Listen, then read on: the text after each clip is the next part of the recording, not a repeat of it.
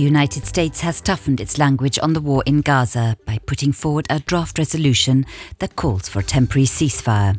Luxembourg's Foreign Minister Xavier Bettel said he was concerned about the planned Israeli offensive on Rafah, as an attack could lead to a humanitarian disaster.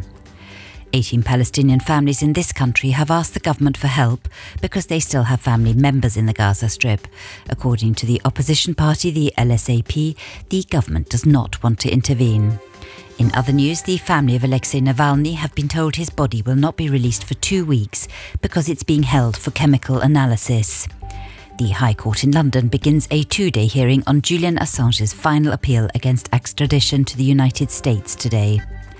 Ground staff at the German airline Lufthansa are on strike again.